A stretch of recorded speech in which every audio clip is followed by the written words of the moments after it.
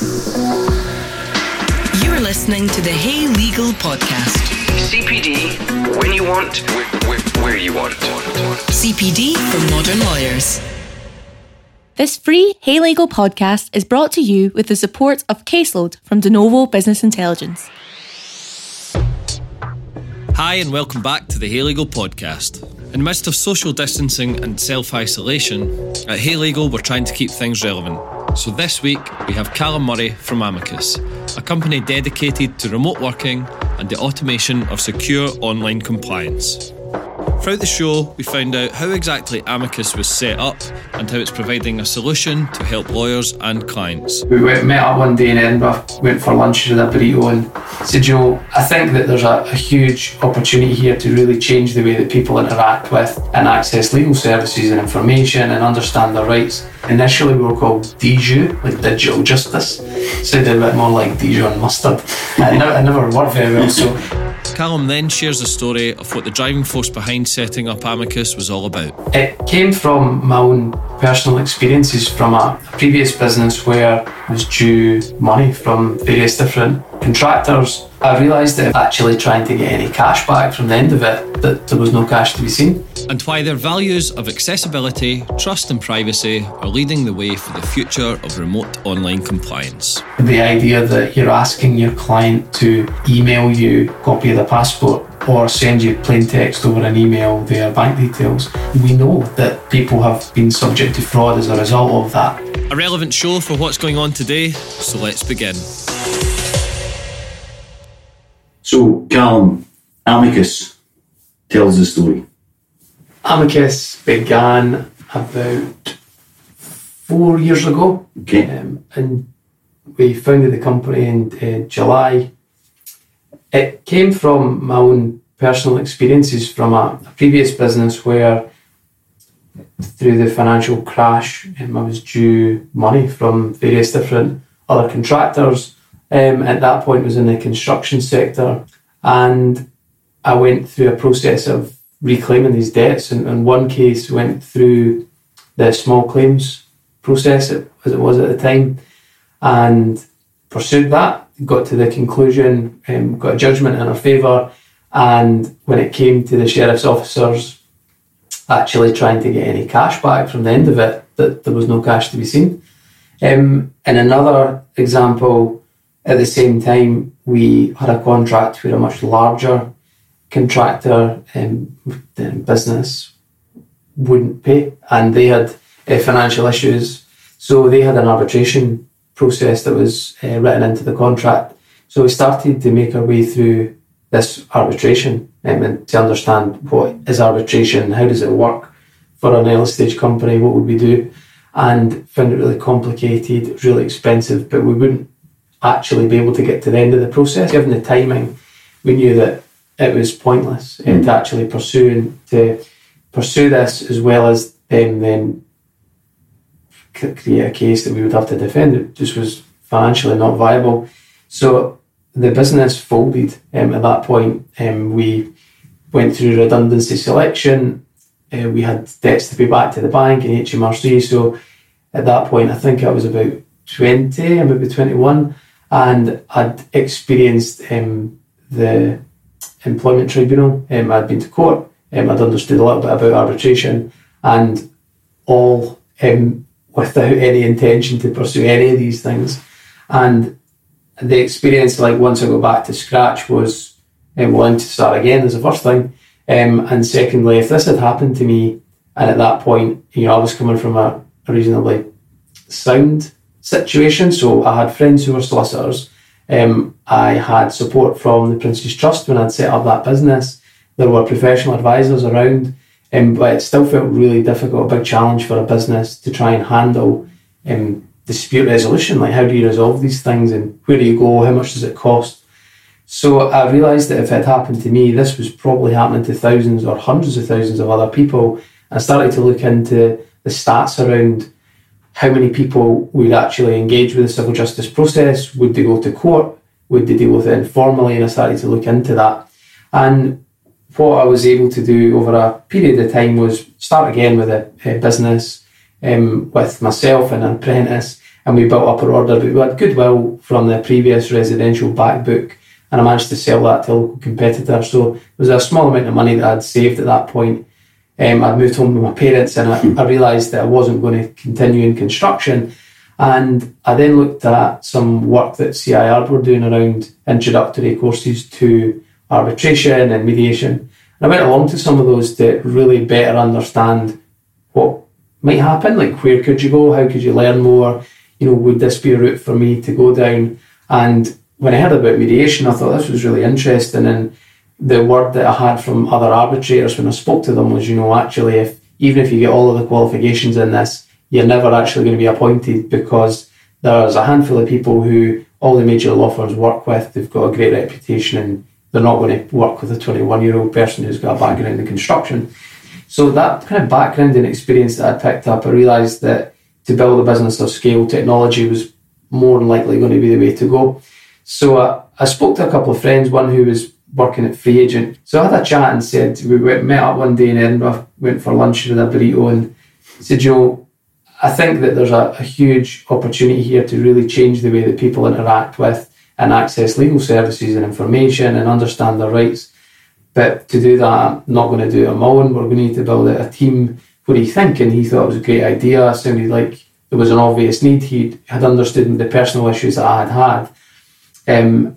But we ended up getting some support from the Data Lab, which we were the first project from the Data Lab, which is linked to Edinburgh University. It's one of the innovation hubs that's around Scotland, focused on data. Gillian, who runs that, it's like a tour de force, really done a great job in really growing that and the work that they do.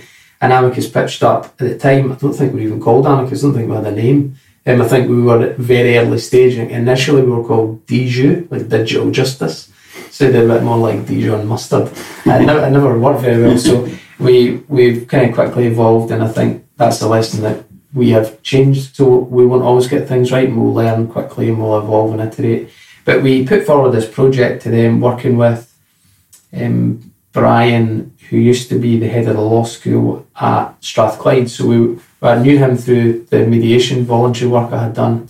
And Brian Clark at that point was the head of law school at Strathclyde. And we spoke to him and said, how could we help people understand routes into alternative dispute resolution, and what information could we think about that would be useful?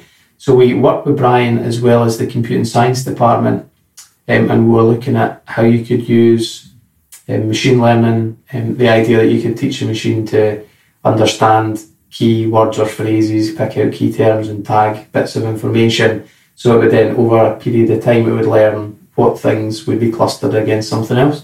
So we spoke to the computing science department, explained what we wanted to do, and the idea would be someone came along with a consumer rights issue. So we narrowed the scope initially. It was very, very narrow.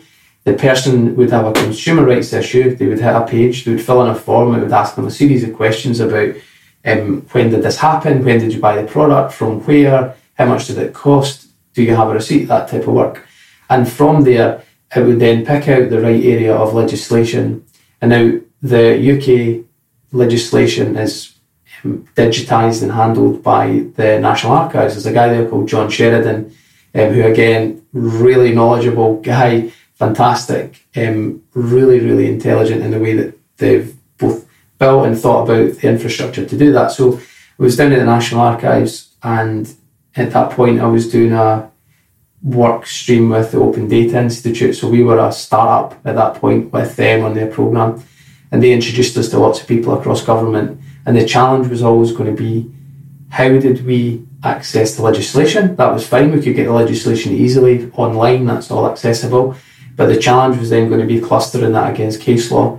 So in this beta that we built out with the Data Lab, it was based on user-based input, match that against the right area of legislation. We would narrow that down to the right clause to say it looks like these are the clauses you need to know about.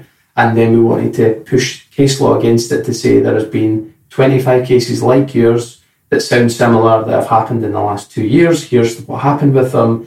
We could extrapolate out how long it took. Therefore, if there was a solicitor working on it, how much it might cost. Did it settle? What was the judgment? And 2 or 3 firms had said, look, you've gone about solving a problem here, but actually there's a larger one, and it's around dealing with compliance, and if you were to go off and solve that, then we would buy that, and let's look at this other thing later. And that was really the genesis of how we would get to what we wanted to do and build out this means that people could access legal support, legal expertise and information, regardless of their background, regardless of their access to capital or their own network. How could we make it really simple to do that? And the first step was then going back to how could we actually build a sustainable business that could scale, and that went to the issue around compliance. So that's where we paused the work. So all still exists, it's there. We haven't taken it further because we didn't have the business model right at that point to actually push it forward. So I think one of the really important things that has set us apart was around how we thought about growing the business and how we would work with law firms as opposed to against. So we're not trying to replace the solicitor, we're trying to help them do their work. And there was an overlap in our purpose, our mission overall is to make civil justice accessible. Now that's a large, lofty, to some extent intangible mission. How can you even start to define, people talk about the word justice in so many different ways, it means a lot of things to different people. But the whole point was to set ourselves up with a very obvious purpose and set ourselves based upon values and how we would behave both internally and externally, and how we would engage with professional bodies, whether that's a law society or we now work across different sectors.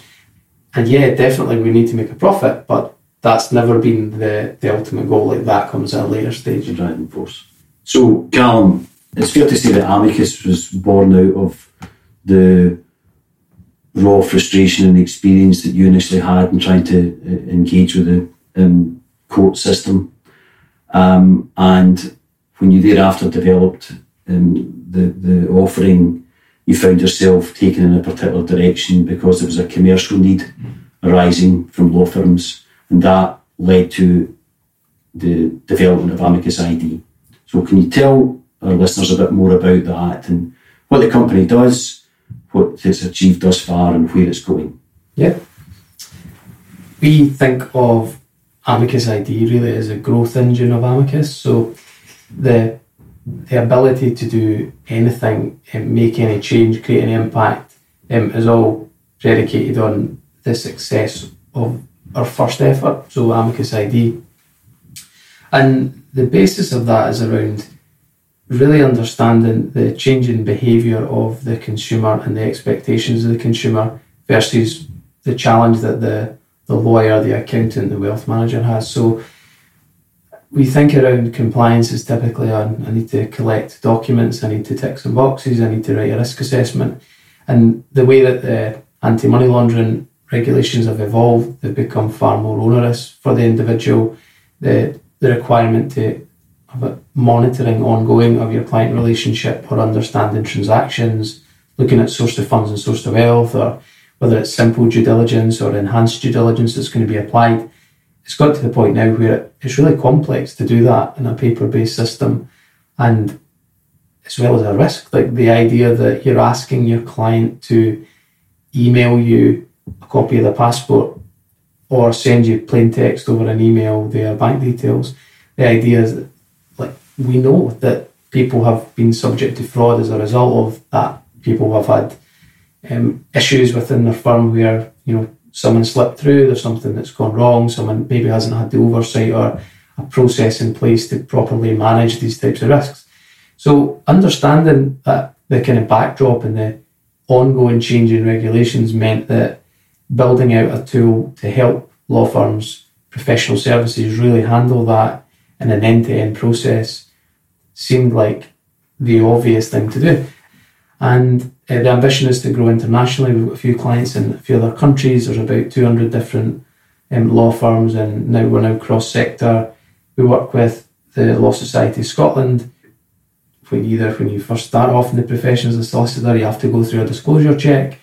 We plug into Disclosure Scotland and we carry out the background checks that are required to take people on and putting them into either roles where they have access to sensitive information or they're going to be engaging with the public. So the first product is based around really understanding and making it simple for people to engage with professional services and just removing that barrier.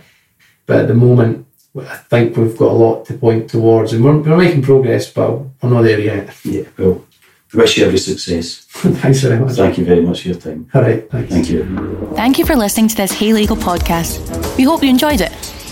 To hear the full CPD qualifying content, please visit heylegal.co.uk to subscribe and join our community. Or you could ask your law firm to contact us for a firm-wide subscription. Learn more, be more with Hey Legal.